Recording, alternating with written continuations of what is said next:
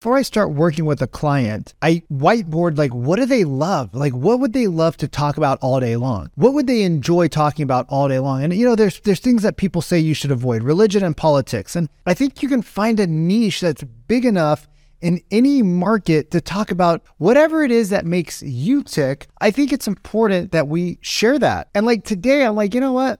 Fuck it. I'm just going to be me and let whatever flows flow.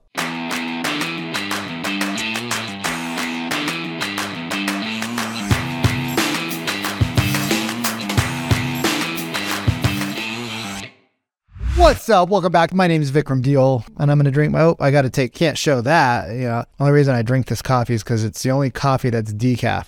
And my espresso machine that I bought out here in Medellin, Colombia. You're going to check this out, all right? I bought an espresso machine. It was like $60, right? But, I thought that was like a good price out here. My assistant looked at me. She's like, how much was your espresso machine? I was like, $60. Like, it's just me drinking it. It's not like I need anything fancy. And when I leave here, I'm going to end up giving it away to somebody. So like, why do I need like a $300 espresso machine? That don't make no sense. And she looks at me, she's like, that was cheap. Well, check this out. Our espresso machine, somehow or the other, sucked the milk and coffee up back into the machine. And now the water's coming out all grimy and dirty. And I was like, well, that was a bummer. I was like, do you think I can return it? She's like, oh, they don't take things back here in Colombia. So I was like, great. Now I'm down $60 and I don't have an espresso machine and I got to buy another brand of coffee that I don't love instead of drinking my good coffee at home. It's a shame. It's a shame. It's a shame. Anyways, yes, I was consuming some content and I curate my content. I only listen to a couple of people and I was listening to Alex Hormozi. I think Alex Hormozi is a really cool, genuine dude. And when I was listening to Alex this morning, he was talking about like making content that you love, right? Like there's real estate channels out there and all they talk about is real estate. You don't really know anything about the person. There's other channels where all you know is about their personal life and you don't know nothing about the person. And I think there's a blend, right? I think there's a blend between who you are as a human, who you are as an entrepreneur, and who you are as just like a regular type of person, right? Like, so what are the things that you love doing? Like Cody and I were interviewing somebody on the RE Agent podcast. That's our real estate channel. We were talking to him. His name is Cameron Gray. Super cool dude. He has a media company called Gray Media. You guys should totally check him out if you're really, really looking to go deep into media. And he goes, before I start working with a client, I whiteboard, like, what do they love? Like, what would they love to talk about all day long? What would they enjoy talking about all day long? And, there's things that people say you should avoid, religion and politics. And I don't know. Like, I think you can find a niche that's big enough in any market to talk about anything you want. Because if you think about it, like, you're not trying to take the whole market, right? You're not like Amazon that's trying to put every small business out of business. You're trying to get like a small percentage of that market. So maybe you really relate to people that love talking about politics, right? Maybe you really relate to people who love talking about health.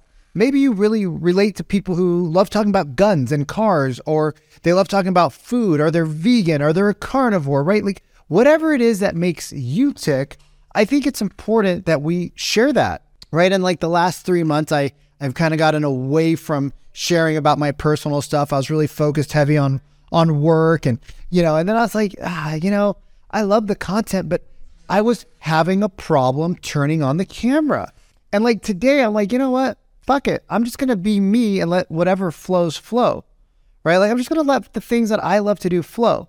And I'll tell you, there was a story. I used to own a couple of Ryzen stores with my brothers or my older brother and my dad. And then I bought one on my own and left the family business. That's probably another great story for another day. Who knows? Maybe it'll show up here. But I remember there was this guy, right? And he would open up these cell phone stores, get them up and running, and then he would sell them. And that was his thing. And he would sell them and he would sell them. And he would provide like these franchise stores. You could buy any phone you wanted that was compatible with the network. And then you just activate it and throw it on the network. And you would still get paid by the carrier because they just want subscription. They don't care the device that goes on it. Maybe it's changed now, but this was like 2007, 2006. I don't know, whenever I graduated from college. And we were there one day and this guy was selling, there were these flip phones. There were the LG flip phones. They had like a little display on the front. Maybe you guys had one of those. I think it was, I don't think the antenna came out, but I think it was like, there's this like silver LG phone. I can't remember the name of it. And one day, and these phones were all refurbished. So he'd get these phones for like 40, 50 bucks. He would sell them for like 150 bucks and he was killing it, right? He was making hands and fists full of money. And then he would sell the store 3 to 4 months down the road. So he was just crushing it and making all this money. And one day him and I got along. We both smoked weed. We both like to drink. We both like to work hard. We both like entrepreneurial, right? And we both like to bullshit. So one day this big burly dude shows up. Like, he is a country boy. He is a strong man. He drove a big truck. Like, you could tell he owned a ranch and he was just a tough guy. And he walked in and he's like, "You guys sold me this fucking broken piece of shit phone." And I was like, oh my God, I've never had anybody say that. I was like shaking. I was, 23, 24, maybe something like that. 25, I don't know, probably 23, 24. I was scared, right? I was scared. And he taught me a very important lesson in business. He taught me a very important lesson in life, right? First thing he said was, like, he looked at the guy and he's like, he started yelling back, right? Because two angry people, like, you just don't do that. And he's like, "You're right. This is a shitty phone." And I was like, oh, whoa. He said something like this, right? And the guy was like, kind of like, and then he's like, but then he like calmed the dude down. By him being angry and agreeing with the dude, he was able to calm the dude down, right? And he's like, and then he was like, bro, right? He like Middle Eastern guy, big dude, smelled like cigarettes. He, bro. He's like, bro, but it's not our fault, right? Like, so he agreed that the phone was garbage and he agreed that the phone was having problems, right? We didn't fight that because the phone was broken. Something wasn't wrong. But he's like, bro, but like, we didn't make the phone. He's like, so why are you yelling at this guy? Right? Like, I had a couple incidents where his clients came in pissed off because they bought a shitty phone from him. And he was always hanging out with me. Like, for 6 months, he was hanging out with me. I think he ended up having sex with my ex-girlfriend too. I'm not quite sure, but things got really weird between us. But anyways, that's another story that we digress on. And while we're there, right? And this guy's like, bro. And the guy's like, yeah. He's like, bro. And they're both like super loud, right? I'm like, I need to go find a police officer. Like, somebody's going to get killed in here. He's like, bro, it's not his fault. He just started working here. He's like, why are you mad at him? And even though my friend owned the store, he wasn't the one who actually sold him this phone at the time. So the guy didn't know who he was. He's like, it's not his fault. Bro, it's not his fault. And the guy looked at me and he's like, I'm like this little kid, like looking at this big, like 6'2" man, like freaking out, like pissing my pants. And he's like, it's not his fault. Right. So he agreed with him that the phone was garbage, right? He agreed with him that the phone had problems. He agreed with him that there was something there, but then he also was able to get the guy to, right? They met each other where they were at. Like, he agreed that there was a problem, that the phone was garbage. Right. And then he calmed the guy down and he's like, it's not, he didn't build the phone. He didn't say it's not his fault. He's like, bro, he didn't make the phone. Why are you yelling at him? And the guy was like, oh shit. Like, yo, dude, my bad. He's like, yo, my bad. Right? My bad. And he calmed down. And when he calmed down, right, the moment he calmed down, we were able to help him. It was a minor issue with the phone. It's always something small, right? It's always something small. But like, I remember that moment where like they were yelling at each other and it was scary. Like, they were like, these two dudes, like, I know my buddy liked to fight. Like, he loved fighting. He would tell me stories about him getting into fist fights like not that long ago. And I know that this dude would not be scared to hit somebody square in the jaw, right? Like, this dude was like, I will fuck you guys up, right? Like, that was the attitude that he came in with.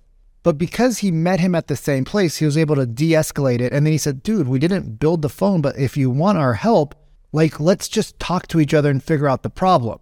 Like, let's not come and scream at, and it was like a huge life lesson. I don't know if the other dude took home a life lesson, but I took home a life lesson, is that when you can learn to de-escalate people, right, there is so much power in learning to de-escalate situations, right? If you're selling real estate is a very complicated, long, drawn-out process where you have two agents that typically have highly inflated egos. You have a seller and a buyer who think that you guys are like, the realtors are just there to make money. right? And then you have, so you have emotions left and right. And then you have like a title company, an escrow company, typically a lending company, right? And you have an inspector that's got to do his job, and you have appraisers. And there's just all these opportunities for the deal to go south or for the love to be lost. And if you start yelling and screaming at each other and you don't know how to de-escalate the situation, and there are times where the agents, I've been in this situation where the other agent is just yelling at us. And the first thing you got to do is you got to validate and acknowledge that they're there, right? You got to acknowledge that they have a problem. I remember this one deal that we had. This other agent came to my open house with the buyer, and she put her card, right? This Asian lady, she put her card in it's a huge house with lots of, this is in Seattle. We had a lot of investors from China coming over. So this particular house was very attractive in its location, its style to the ethnic market, to the Chinese, national. And she came to my open house. She put her card in every single room of my open house. I just happened to be walking in there because I like to listen to what the buyers and the conversations are. So I just happened to be walking through the house, and I saw her card in the bedroom, the bathroom, the master, the office, everywhere. I was like, I grabbed all of her cards, and at the end, I just gave them back to her, and I said, "This isn't how we do business."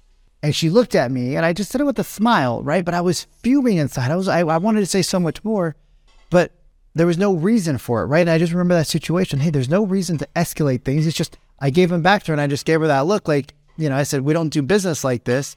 And she looked at me, and she was like, "Oh my God." And guess what? We ended up doing deals together in the future, right? We had a relationship where she knew she couldn't push me over, right? And that's something that I learned through business. So what are some of the funny lessons that you've learned? I'd love to hear a comment below. Talk to you soon. Have a great week.